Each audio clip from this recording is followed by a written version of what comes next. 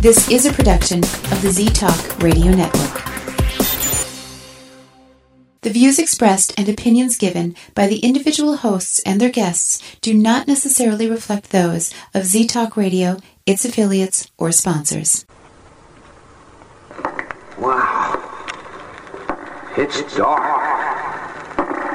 Well, let's have some light on the subject.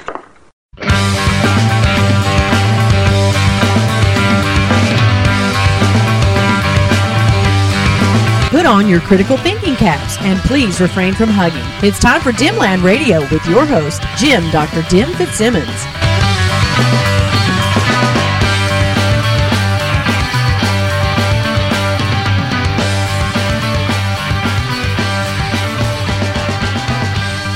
Hello and welcome to Dimland Radio on the Z-Talk Radio Network at ztalkradio.com. I'm your host, Jim Dr. Dim Fitzsimmons. Remember, I'm not really a doctor, I just play doctor online. Well, so yeah, I know. Yes, I know. I was gone for practically a month. Did a show the first weekend of September and then nothing because of the technical problems with the old laptop. And then I come back for the first weekend of October and figured I'm back. And then the very next week, no show again. Now, it wasn't because of tech problems. I do have reasons, and I will list them for you now. Let's see. The week before last week's show would have been on the air. I got a cold. Now, normally that wouldn't necessarily stop me from doing a show. It's just that it had come on Tuesday into Wednesday, and usually, and it just was, it's just making you feel kind of blech. I don't really want to do any show or anything really. Push my way through work and whatever I got to do. But see, I was thinking I was planning on recording a show earlier in the week than when I normally do it. Normally it's Friday nights when I sit down and record this. I think you probably know that by now. I must mention it frequently. I'll try not to do it as much anymore. But anyway, I figured, well, I'm not going to be able to record on Thursday because that would have been the second Thursday of October, which is the Minnesota Skeptics Meetup night, which I really enjoy going to. And when I go to those, I know I'm going to get home late, and I'm just not going to set up and do a show as soon as I get back from that. It's just going to be a little too late. So I figured better do it Wednesday. But why not Friday? Why not Friday the day that I normally do them? Well, there's a good reason for that. And I'll give you a hint. Oh, happy anniversary, happy anniversary, happy anniversary, happy anniversary. Pour a cheerful toast and fill it, happy anniversary. But be careful you don't spill it, happy anniversary. Oh, happy anniversary, happy anniversary, happy anniversary, happy anniversary. Yeah, that's right. It was my and my wife Amy's 16th wedding anniversary. That was Friday, October 13th. Yes, Friday the 13th.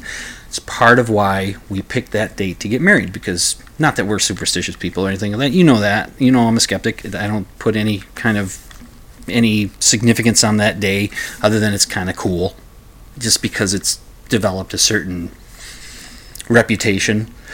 But we were looking ahead to when we dates for getting married and the facility that we were going to do this at, and we saw that Saturday, October 13th, 2001, that's when we got married, we saw that was open, and we said, ooh, we love October, because it's the best month of the year. Weather-wise, it starts to cool down from summer, and the leaves on the trees start changing color, so it gets real pretty, and it doesn't rain quite as much, and the air gets cooler and crisper, and it's just nicer. It's just nice, and you got Halloween at the end.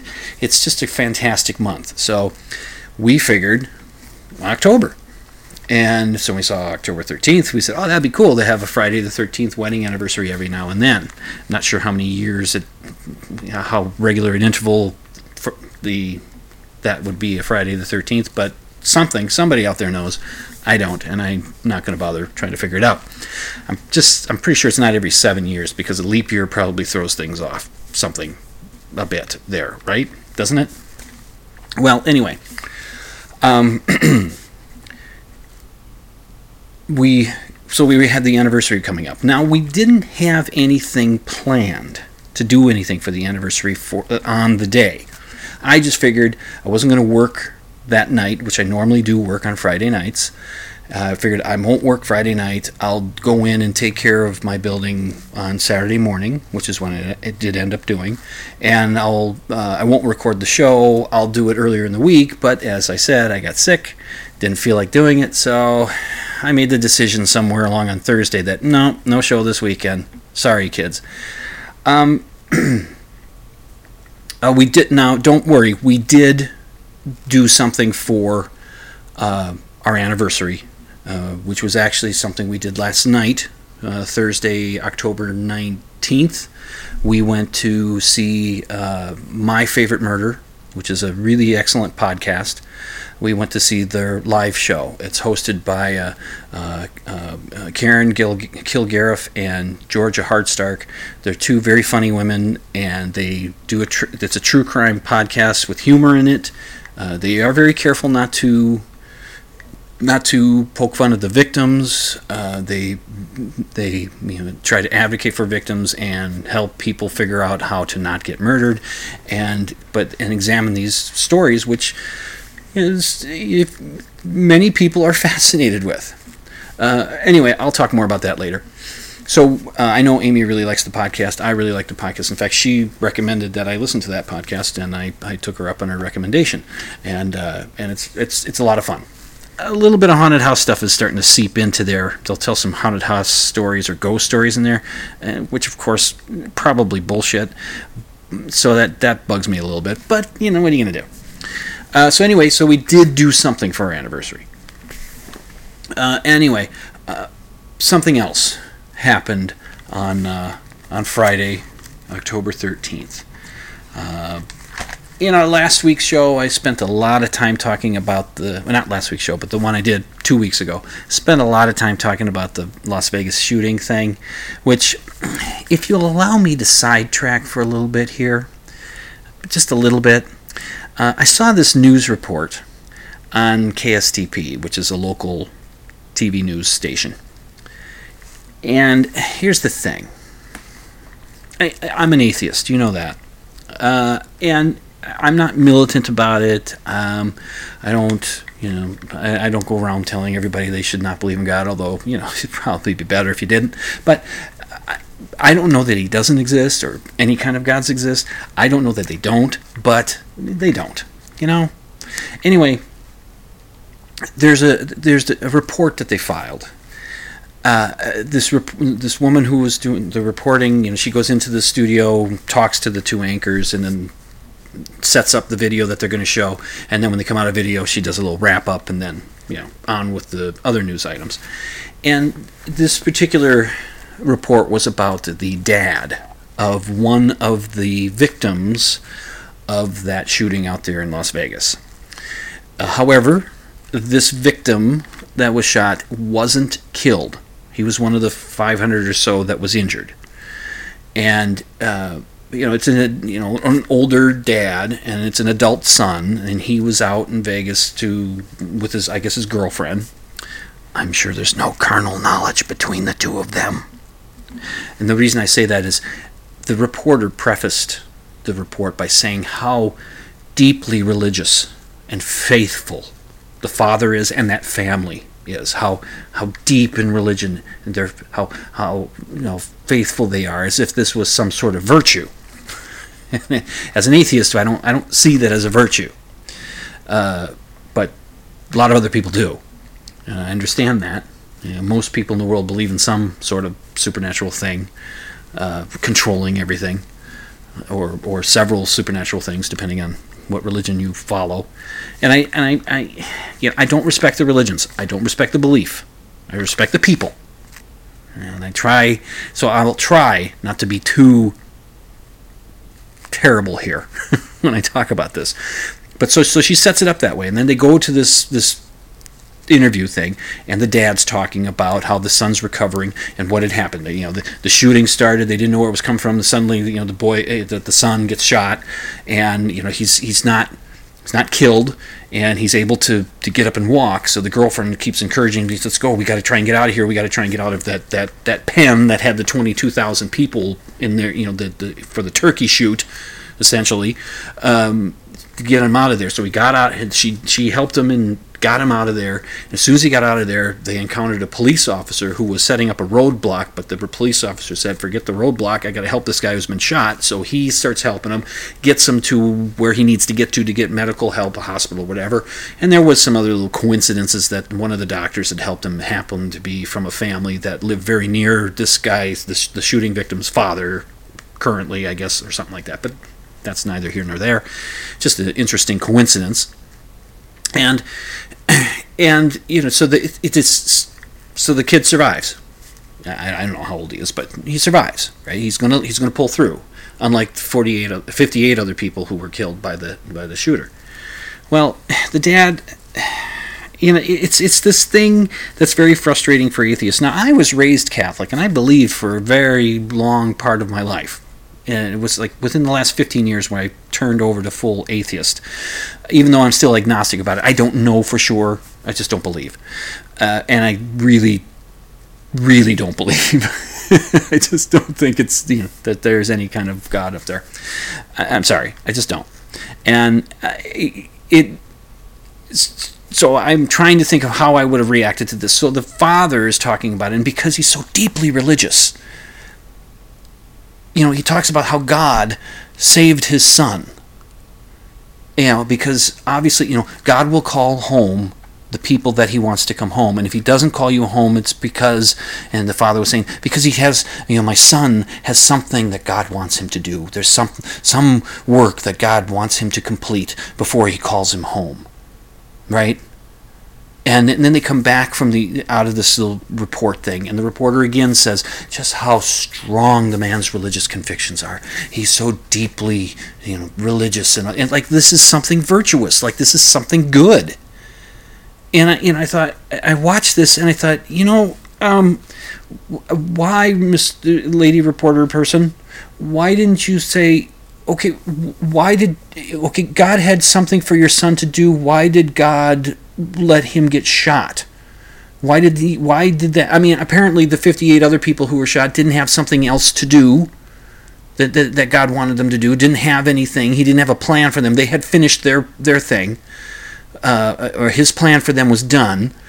So, but apparently his plan wasn't done for your son or for those other nearly 500 people who were injured in some way because of this. So apparently they have something they need to accomplish for God. Well, why did God want them shot or injured in some way because of this? Why did he allow this to happen? You see, I mean, is it that God says, look, I've got something for you to do. I don't want you to die.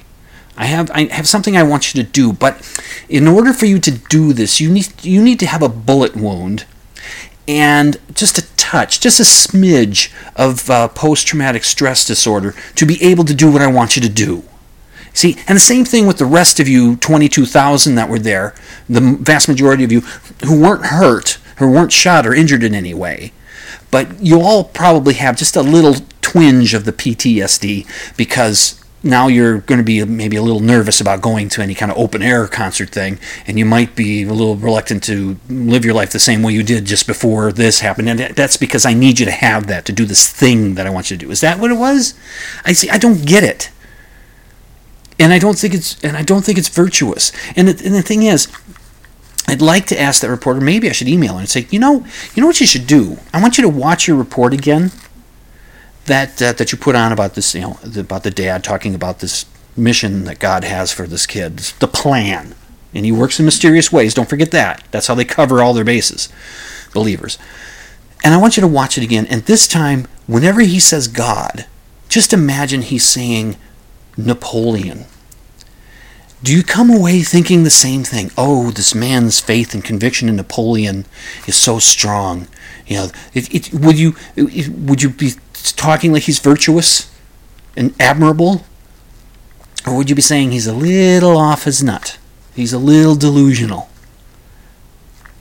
So what I'm trying to tell you is when an atheist hears this kind of thing, that's what it sounds like to us. Napoleon's got a plan. That's the other thing. He's got a plan, works in mysterious ways. Plan, mysterious ways. Plan, mysterious ways. That's how they get around all the cognitive dissonance that has to be there. Why did you let my son get shot? Plan, mysterious ways. Why did you let these 58 other people die? Plan, mysterious ways. And then something happened later on in the week, earlier this week. I don't know exactly what happened. I can't remember this whole story. I just remember that it was, I think, an adult son again, or at least an older son of a woman who this son was killed somehow. I don't know if it was in a shooting, or a tragic accident, or disease, or whatever it was, but somehow she ended up on the news talking about this. And she said that God called him home. That God's plan, she says, I'll have to, pray to understand God's plan, and all this. She's saying that kind of stuff. So you said, well, but why didn't he prevent this? It's like the old atheist argument, the thing we discuss when we're not old atheists, but I mean it's something that's gone back for a long time.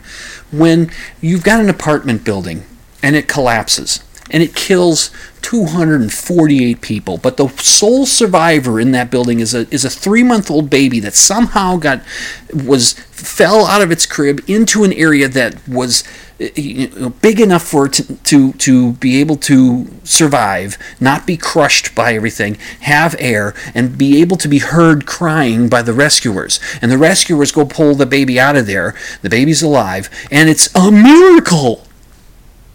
Well, what about the 248 other people who died?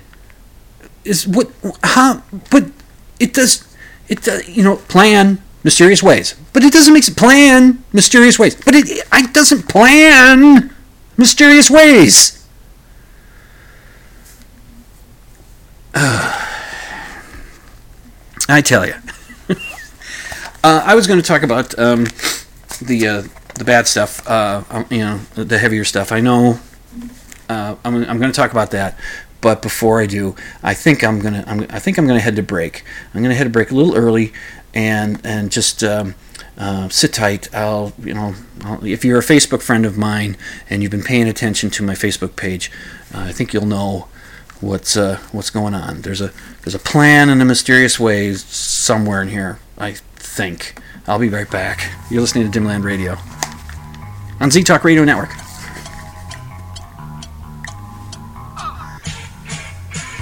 Geez, that's quiet. I better mark these as quiet bumpers. Oh, shoot. I should turn off the sound.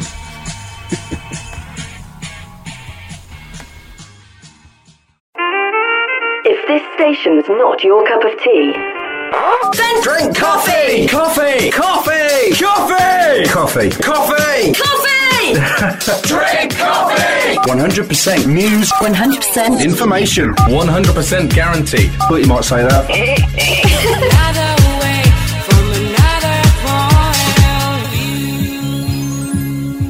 You're listening to Z-Talk Radio Network.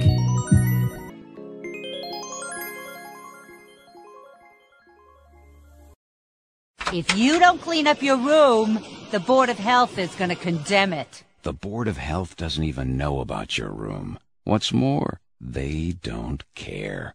If you keep making that face, it's going to freeze that way. Not unless you're someplace really, really cold.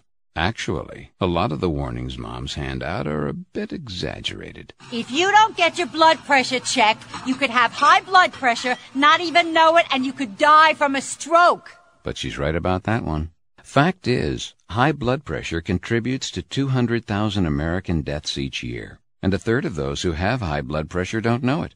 If they did, it'd be simple to treat. Call the American Heart Association at 1-800-AHA-USA1 or visit AmericanHeart.org on the web to learn more. Better still, ask your doctor to check your blood pressure.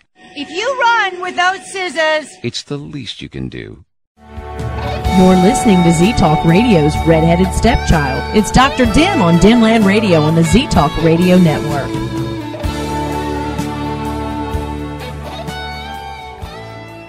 Do you believe in ghosts? Do you think Bigfoot is real? Do you suspect that your neighbor is really Val Tor, leader of the lizard people of Bendar 3? Well, Dr. Dim doesn't, and he'll tell you why when you tune in to Dimland Radio Saturday nights, 11 Central, midnight Eastern on Z-Talk Radio Network. It's an hour of science promotion, pop culture rants, personal observation, and of course, skepticism. Join Jim, Dr. Dim Fitzsimmons, Saturday nights, 11 Central, midnight Eastern for Dimland Radio on Z-Talk Radio Network.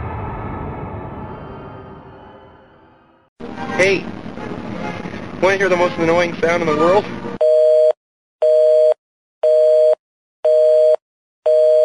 You're listening to Z-Talk Radio Network.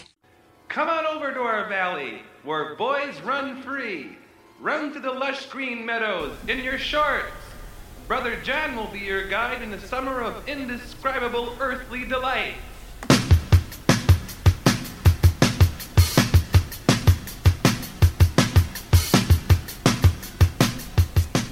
And welcome back to Dimland Radio here on the Z-Talk Radio Network at ztalkradio.com. I'm your host, Jim, Dr. Dim Fitzsimmons. Okay, on Friday the 13th, October 13th, my father-in-law died at 10:15 p.m. He had not been well for some time. My mother-in-law died about 4 years ago, just a little over 4 years ago. And she was his primary caretaker. He had, since I've known him, which has been since 1999, he'd been pretty much a shut-in. Not never come out. I mean, he'd go out and walk their dog up and down the block a little bit. He would go some places here and there, but for the most part, he just stayed in the house, watched TV, hung out with his wife, and smoked cigarettes. That's pretty much what he did. And he was a terrific guy. He's very funny. He had a good sense of humor, smart, had good stories, and just was very kind. But he was also very shy. He was friendly at the same time, but he was very shy. He could have a streak of difficulty. When I met him, Amy had told me that he mellowed in older age, but when he was younger, he could be very, I want it done this way. He could be moody. He wasn't abusive or anything, but he just could be moody, and he could be a bit difficult for his kids and his wife, but he loved them dearly. And it's just, we found out much later in life, in his life, that a doctor finally diagnosed him with depression, for which he tried to treat him, but Dad just didn't want to do the medications that was given to him. So, yeah, that was part of what was going on, I think. So, I think I can safely say that. But anyway, so he was not in the greatest health even then. But when my mother-in-law died, he couldn't be in the house by himself anymore. So for the first year or so, he lived with my brother-in-law and his wife. And it was not easy, because he could be a little demanding. He could be difficult, and of course, what we found out soon after that was he had a form of dementia called aphasia, which affects the way you speak. It makes communicating very difficult, and it can cause frustrations, which can cause some anger and those kinds of things. He would say to us, before we knew what was going on, he would be saying a story, telling us something, saying a story. Is that a way to say it? Sorry. Anyway, he'd be telling us a story, and he'd stop, and he'd just say, "Oh, you guys just think I'm goofy. I'm just goofy. I'm sorry, I'm just goofy." And we'd say, "No, Dad, you're okay. Nah, I'm just being goofy."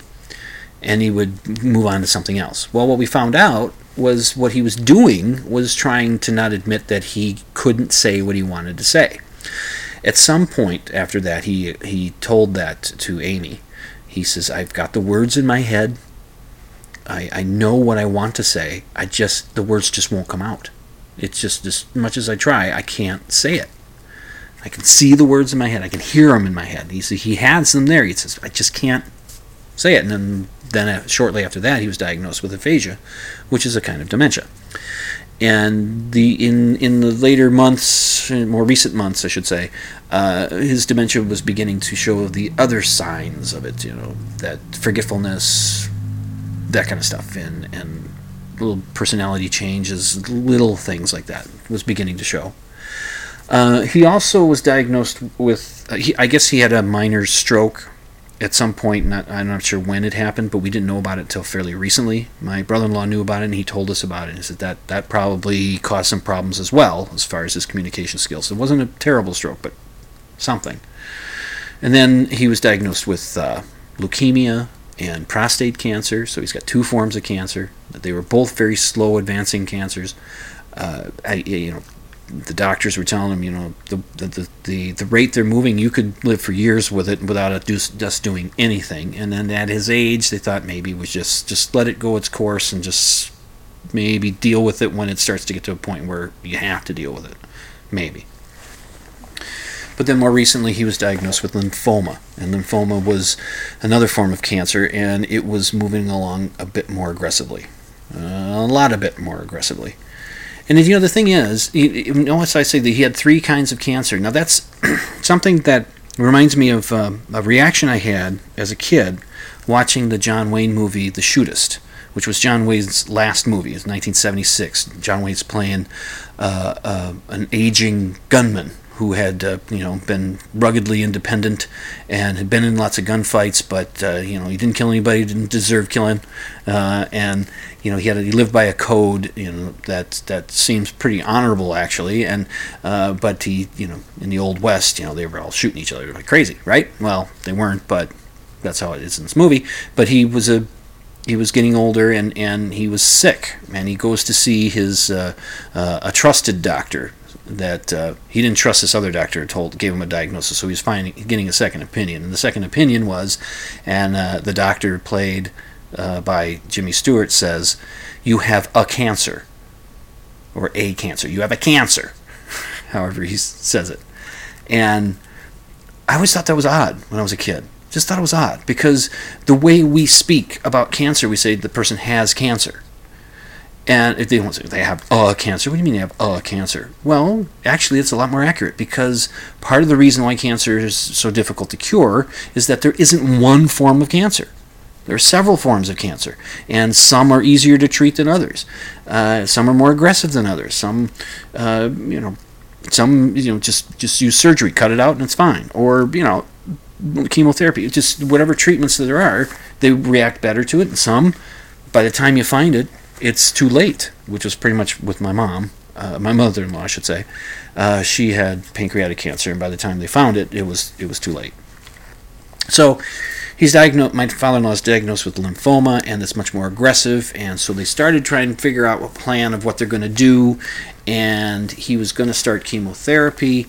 But a couple of Sundays ago, we got a call from the assisted living place he was at. He lived with my brother-in-law for about a year, and then we found assisted living place for him. And then throughout these 4 years, since Mom died, Amy had been taking Dad up and back to doctors and getting him groceries and taking care of stuff for him, just driving up and back, because she doesn't work, and my brother-in-law and his wife, they both work, and I work, so it just fell on Amy. And I'm telling you, especially in the last few months, Amy would just come home just completely emotionally drained, and I just stand there and hug her, and she'd just say, I don't think I can keep doing this. And I try to encourage her and just say, look, you're doing fine, just relax, and you're home now, and I know it's tough, and just be sympathetic with her, because she was having a tough go.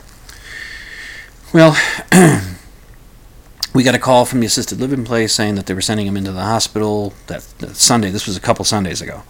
And he was going to, he had a fever, and they heard a rattle in his lungs. They figured it was pneumonia. He'd been in the hospital a couple of times with pneumonia earlier.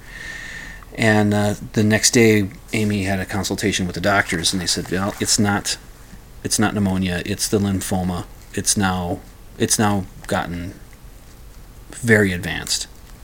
It's probably a matter of days, maybe a couple weeks at that point. Before Dad dies. And it was that the day that this was happening was the day that he was supposed to start chemotherapy. So, well, that never happened. So he spent the rest of that week in the hospital. Amy would come home. She didn't spend nights with them. She'd come home, and then the next day we'd go back up. On Saturday, I went up with her, and we brought Hayden. I hadn't seen seen my father-in-law since Father's Day, and Amy was telling me he's getting frailer. You can see it every time I go up. He's weaker looking. It's and I could see it. The decision was made to put him into hospice. Was made by the time we went up that Saturday, and that Monday evening we got him into a hospice place. Now, if you don't know what hospice is a kind of care that a person gets when they are very near the end of their life. They're terminal. They have a disease they're not going to treat anything of the disease. They're not going to try to cure it or try to get it to go in remission or whatever it is. They're not going to do that. What they're going to do is they're going to keep the patient as comfortable as possible. They're going to manage their pain. And if you can do this at home, if you have somebody that can be around 24 hours a day, we didn't have that option. So we found a hospice place that got him in. We were very fortunate to get one real quick, and it was a wonderful place. And he went in there. When he went in, he had a bit of a freak out over the weekend before going in about it. But when he was going in, he looked around. He said, "Oh, this place is beautiful," that kind of thing. And so for the week he was there, he began. The process was going. He was deteriorating. It was becoming closer and closer. And Thursday or Friday, Amy had told me that she was told by the doctors that it looked like 24 hours, 48 hours. Was about the most that they would figure he would survive, stick around, stay alive. Well, Friday rolls, our anniversary rolls around.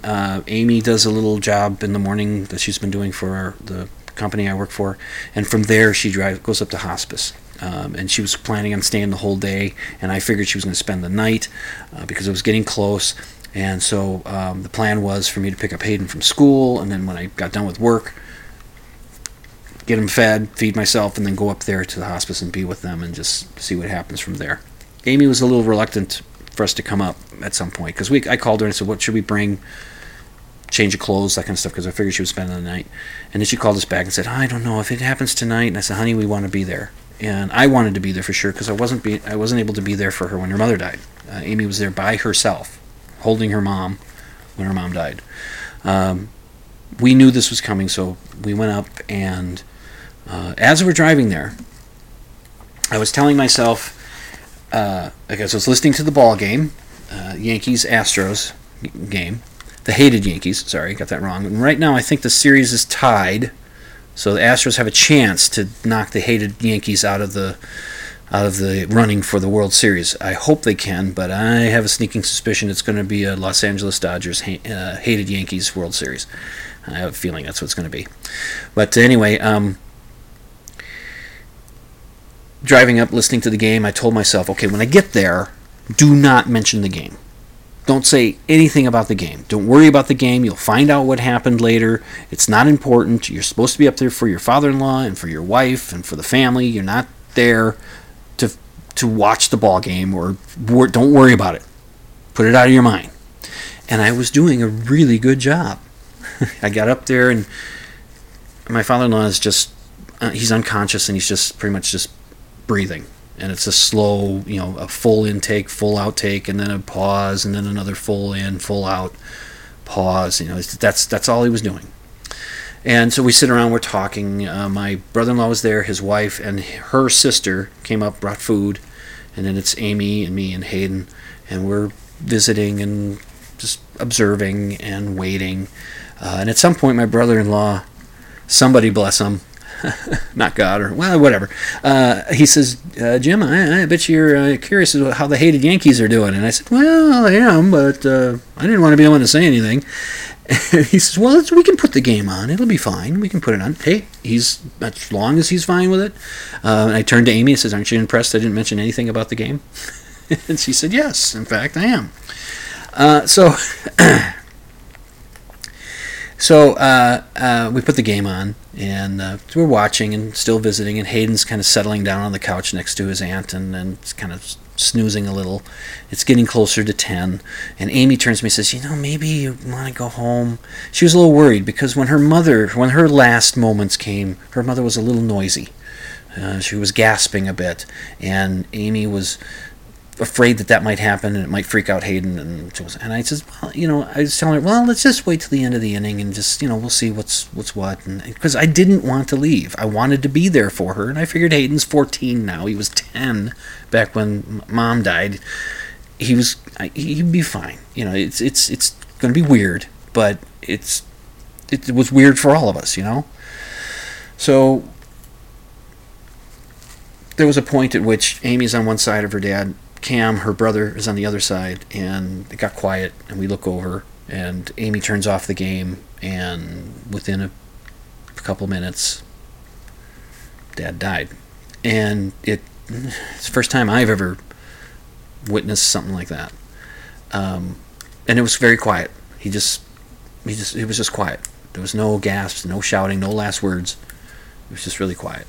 And the nursing assistant came in just to check on us. Now Cam was pressing the button to get the nurse to come in after a couple of minutes, and the assistant comes in, and she was new to this kind of work. She wasn't young; she was in her 50s or so, but she was new to this, and she was sympathetic, and she tried, but her presentation was a little awkward. Oh, guys, did he die? Oh, guys, I'm so sorry. Oh, that's how she was. Now, I'm sure she was sincere and everything, but it was just awkward, and I'm hugging my wife, and my wife is saying to my ear quietly, "Get her out of here.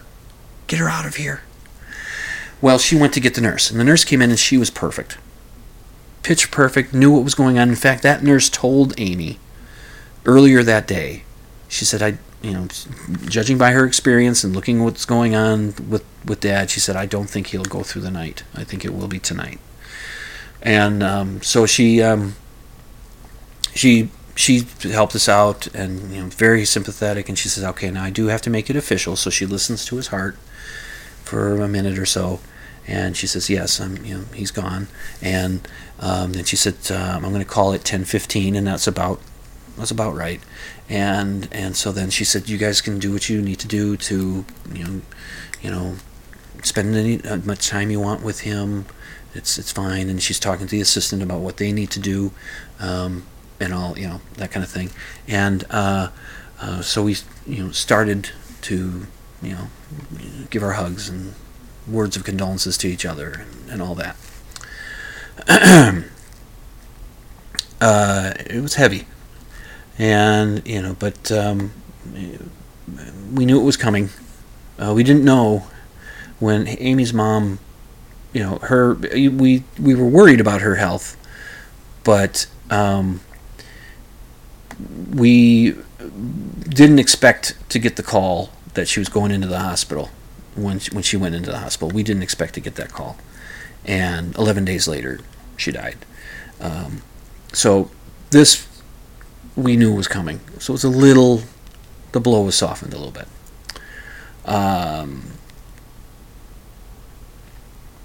I went out in the hall and called my dad, because I figured he would want to know, Mom and Dad would want to know.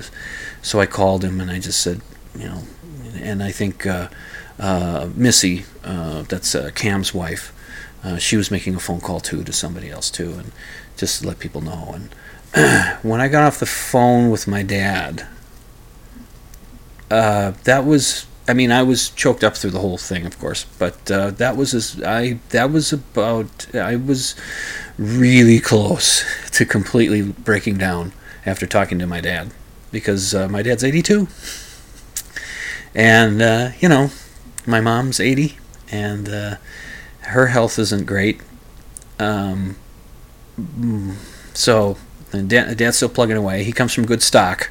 His mother lived to be in her 90s, so maybe, but yeah, it kind of hit me a little bit there after I got off the phone.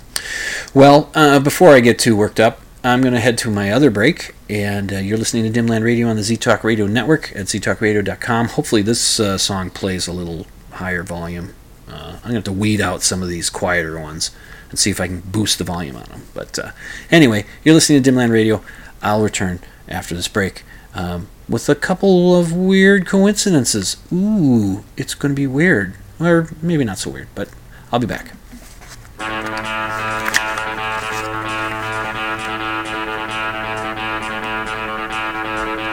Why was I born today? Life is useless like Ecclesiastes. I never had a chance, but opportunities now in my... Hey, this is Danny Potts from the Kentucky Ghost Chasers, and you're listening to Z-Talk Radio.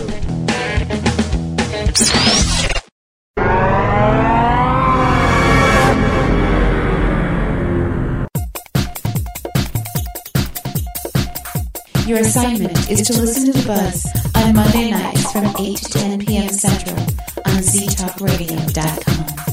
This message will self-destruct.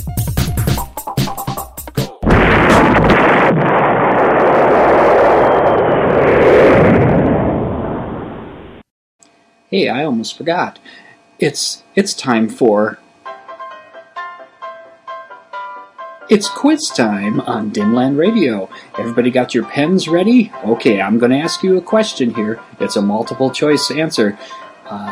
Can you name the person who said this?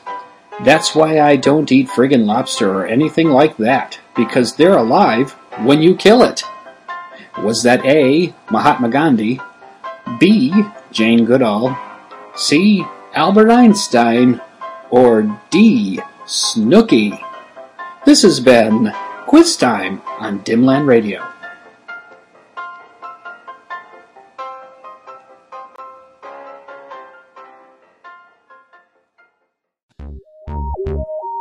Did you see that UFO sighting that made the news?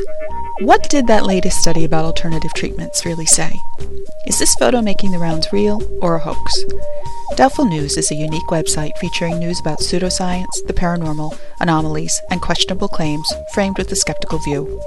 Come visit doubtfulnews.com every day for news about cryptozoology, conspiracies, shams, scams, and more.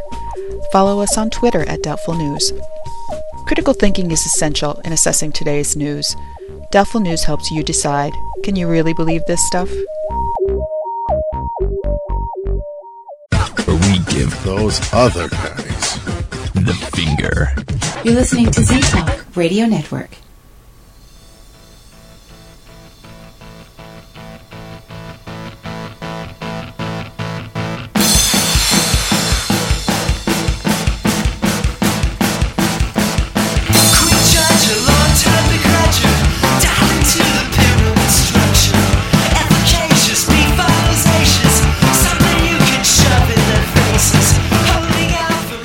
Welcome back to Dimland Radio here on the Z-Talk Radio Network at ztalkradio.com. I'm your host, Jim, Dr. Jim Fitzsimmons. Okay, for those of you whose minds tend toward the supernatural or the paranormal, or for finding deep significance in something, thinking the universe has a message for you, or the universe will provide for you, or whatever your way of looking at things, I'm sorry, but, I'm going to get you running in that direction right now. For those of you who are skeptical, like me, you will understand there is such a thing as coincidence. And, that not everything happens for a reason. Some things just happen, random. They just do. And we don't have to look for deeper meanings. Just take it at face value. That's what happened. And just because it happened close to this event doesn't mean that this event had anything to do with that. Okay? It's just, we know that. We skeptics, we know that. But it is kind of cool. Alright. We're at the hospice place. My father-in-law has died. We're gathering up our stuff, hugs, making phone calls, figuring out who's bringing what home. How am I going to get we got 2 vehicles there, Amy and I. How are we going to get both home? that kind of thing. And they said, well, my brother-in-law and Amy, everybody was saying to me, well, I'm sure they'll let you leave one of the vehicles here, because there's no way I'm going to have Amy drive herself home. It's just not going to happen. So and they did. The people at the hospice said, yes, you can leave your vehicle here. And the next morning, my father and I went out. We picked it up. Well, then, we're getting everything going. We're still all in the room. Outside the room, just next to the door, there's a light fixture. Each of the rooms have the same type of light fixture on the wall, just by the door. And it's a really nice light fixture. It has a piece of curved glass that's maybe, 10 inches tall, 7 inches, 5 inches wide or something like that, and it's curved, and it's painted white so that it diffuses the light behind it. It has that on the wall. We're inside, and we hear a crash of glass hitting the floor just outside the door, just outside the room. So we all go over to look, and here's this piece of glass that goes across the light fixture had fallen from the wall and broken on the floor. The nursing assistant was over, and she said, "What happened?" I said, "We don't know. We were just in here. It just happened. We didn't do anything. Nobody banged the wall. Nobody did anything. It happened." And she said, "Oh well, I'll take care of it." So she goes and gets a broom. Says, "Don't walk in it. Don't, be careful." And so she's cleaning it up and all that. And I go back in the room, and there's at least Amy and Hayden probably aren't. Amy's, I'm sure her mind's elsewhere. Hayden's not thinking it. But I think there was some murmurs from my brother-in-law, his wife, and her sister. Little murmurs going on. And I said, okay, it's just a coincidence. It just happened. It doesn't mean anything. There isn't some significant thing about it. It just happened to happen shortly after Dad died. It doesn't mean anything. I didn't. That's as far as I went, and I tried to have a little, lilt in my voice, like, okay, not like I'm admonishing them too much, but it's just a coincidence. Don't think anything else of it. It just happened.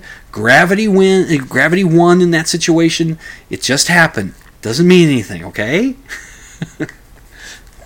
Those out there who would think, oh no, that's a message. That's a message from your father. How? How is it a message from him? He didn't like that light fixture? The place is beautiful, but I hate these light fixtures, so I'm going to give him a little message when I leave.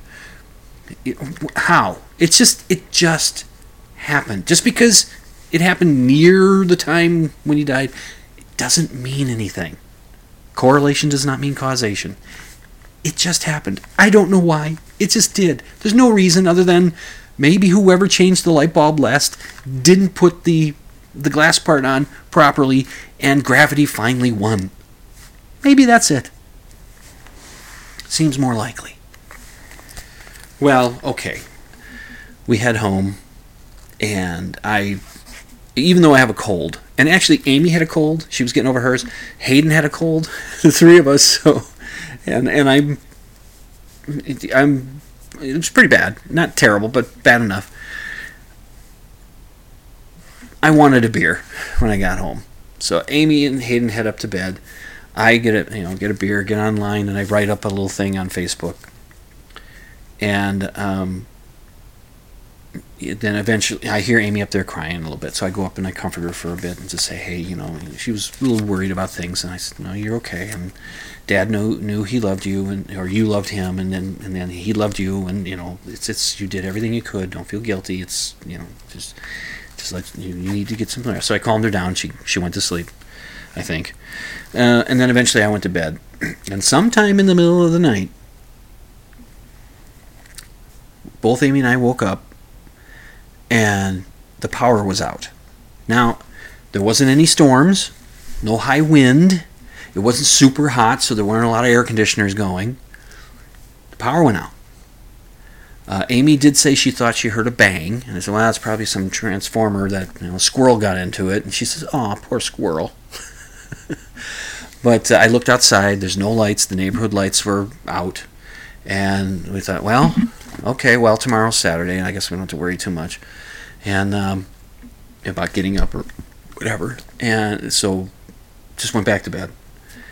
Eventually the power came back on, and we got back on with our lives. But I told this to Amy later. I said, look, I don't want to freak you out here, but when your mother died, Hayden and I had gone out to visit that day earlier. It was a Sunday, I believe.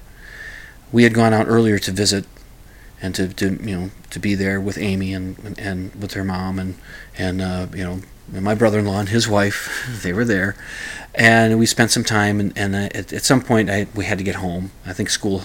Hayden had school the next day. We didn't know if he'd be going to school or not because we didn't know what was going to happen. Because we knew it was going to come soon, but we didn't know when. Took him home. Amy stayed at the hospital, and as we got to our neighborhood, as we got within a couple blocks of the house, I realized the power's out. Yeah. And there was no storm. It wasn't super hot. There wasn't high winds. Don't know why the power was out. Didn't stay out for long. I had called my dad to see if he had power over there. He and Mom live a mile away, and because I was thinking, well, I'll come over there because you guys have power, and we'll bring Hayden over there. And I was making those kinds of arrangements for whatever reason we were doing that. Power came on before we even left, and so I called Dad back. We're good. I went to bed, and I got a call from Amy that her mother died. So before her mother died, the power went out here. After my father-in-law died, the power went out here. Another coincidence. Doesn't mean anything. There's no agency behind this. This isn't some message we're supposed to read into this. The universe isn't telling us anything. God doesn't have a plan, and he doesn't work in mysterious ways. It just happened. That's it. It's just interesting, kind of creepy. It just happened. Okay? We're okay with that now? Okay. Well, it's time for one or more of these.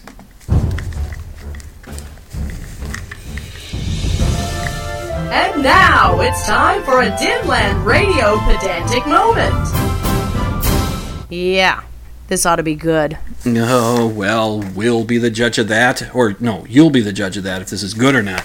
I haven't done pedantic moments in a while. So I actually have more than one that I can do. Which is the one I want to go with first? I watched this movie just this past week. It's Halloween time, and I've been watching some Halloween type movies, and I got a double feature, Dr. X and the Return of Dr. X. Dr. X was released in 1932, and The Return of Dr. X came out in 1939. Now, it's The Return of Dr. X that has this moment for me. It features Humphrey Bogart in his one and only horror film appearance. He plays a guy that has synthetic blood in him. It's a blood thing. People are getting drained of blood and whatever. There's the lead character, or the main character that we follow through this movie is a reporter, and he's played by somebody you probably never heard of. Sorry, I'm looking away from the microphone. He's played by Wayne Morris. Ever heard of him? Yeah. He plays this reporter who, at the beginning of the film, he gets an interview with this big-time stage actress. And I guess it's a coup for him. And he calls his editor and says, I got an interview with so-and-so, so I'm heading over there right now. And she lives in this hotel in a suite of rooms. So he goes up and he literally falls into her room. And he finds her on the floor dead. So what does he do? He calls his editor and he gives them the exclusive story of this so-and-so actress is dead. And the paper puts out an extra. Back in those days, they would do these extra editions. If some big news happened, they'd do up a quick run of extras, and they'd send the paper boys out to yell on the street to extra. That's what they used to do. So they print up an extra, and they send it out, and the big blazing headline: so and so actress found dead, whatever. After that, that's when the reporter brings the police in. I'm pretty sure the police would have been brought in first. Well, management for the hotel, maybe them first. The police would be there, but no. They actually print a story. They print an extra edition and then put it out onto the streets before the cops are even told that so and so is dead. I went, no. Things were different in 1939, but they weren't that different. I have another pedantic moment. This one's on a sheet of paper. Somebody shared this image, shared something that from somebody called Sexy Star Trek. Whatever. And the question that Sexy Star Trek is asking: which of these would you rather have as chief engineer on your starship? Or do you have someone else in mind? They give you 6 pictures. There's a little collage of 6 together in one image. And the 6 people we have are the original series, Scotty, played by James Doohan. Then you've got Star Trek The Next Generation, Geordi LaForge, played by LeVar Burton. Then there's Deep Space Nine, also Star Trek The Original Series, or Next Generation, but Deep Space Nine, you have Chief O'Brien, played by Colm Meaney. Then there's Star Trek Voyager's Roxanne Dawson, who played B'Elanna Torres. She was the engineer on the Voyager. Then that series, that Star Trek Enterprise, which was supposed to happen before the original series. I mean, in the canon, in the storyline, that's supposed to happen before that. There's a character named Trip Tucker. He was the engineer for that ship, and he's played by a fellow named Connor Trinneer. And in the Star Trek movie reboots that have come up recently, there's Scotty, played by Simon Pegg. Have you any idea what's pedantic to be pedantic about this? Why is Scotty in there twice? Yes, it's different actors, but it's the same character. They stack in the deck here? It's like, the question is not which actor would you want to see playing the chief engineer of your starship. No, the question is which of these fictional chief engineers do you want as your engineer for your starship? It's the same Scotty. It's Scotty. It's the same guy. Somebody tried to suggest when I commented on that, there was one person that said, yeah, I thought the same thing, good call. But another one said, well, the Prime Scotty figured out trans-warp drive on his own, while Kelvin Scotty, which I love that distinction, Kelvin Scotty, I love that, well, he had it dropped in his lap. And I said, yes, but they still had the same, he's saying that they were different, they're very different from each other. I said, yes, but they still had the same engineering skills, didn't they? And if Simon Pegg's Scotty didn't have it dropped in his lap and he needed to figure out trans-warp drive, wouldn't he have done that? I mean, I would have believed he would have had the skills to have done it. Yes, the reboot movies did some time things so that they could change the canon, change the way history would unfold, because then you wouldn't have Star Trek geeks saying, well, that's not right because that should have happened, whatever, so you get that. 3 cool things from the week. I won't be able to talk too much about them, but number 3 of my cool things is that I saw the trailer for the new Star Wars, and I'm looking very forward to seeing it. It looks really cool. Number 2, my wife and I went to see My Favorite Murder. A lot of women in the audience. It's predominantly a female listened to podcast, but I listen to it and like it. And guys, there are plenty of guys that listen to it, but it's very dominant female, which is cool. That's fine. And I said that to my wife. She says, well, there's a lot of guys here. And I said, I don't know. And I looked in our row, which had maybe, 60 people in it. I counted 10 guys. just in our row alone. And let me tell you, when the two gals, the hosts, came out on stage, the cheer was that the pitch of women screaming, not the pitch of men screaming. It's a little, or shouting, or however you want to say it, cheering. Let's say that, cheering. So it's a lot different, and it was loud. Holy smokes! I was impressed. But that was way cool. We really enjoyed it. We had a lot of fun. And then, of course, number one, coolest thing, Amy and I have been married for 16 years. It's been a long 16 years, but I love her very much, and she tolerates me all right. And, what are you going to do? But let's hope for another 16 or so. My father-in-law was married to his wife for 51, 52 years. My parents are working on year 61.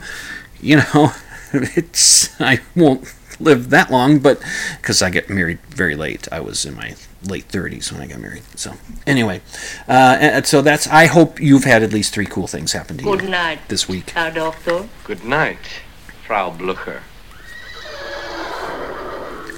Well, that wraps up another show, another edition of Dimland Radio. Remember to be skeptical and that extraordinary claims require extraordinary evidence. It's just a coincidence. It doesn't mean anything, and keep your plans in mysterious ways to yourself. Remember, sleep with the lights off, and I'll talk to you next week.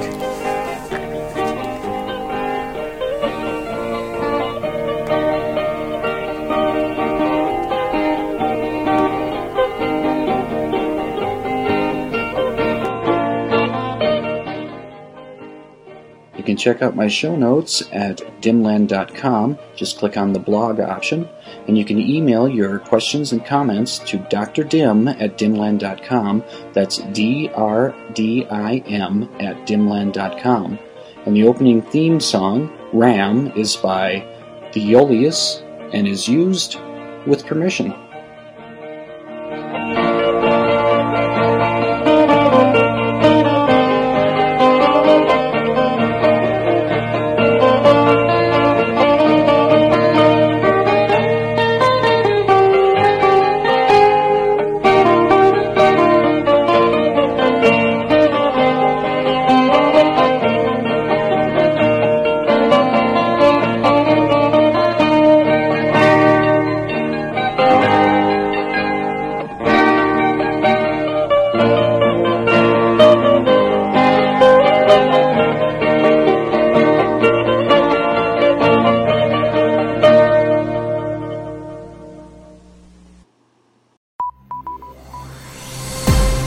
This has been a production of the Z-Talk Radio Network.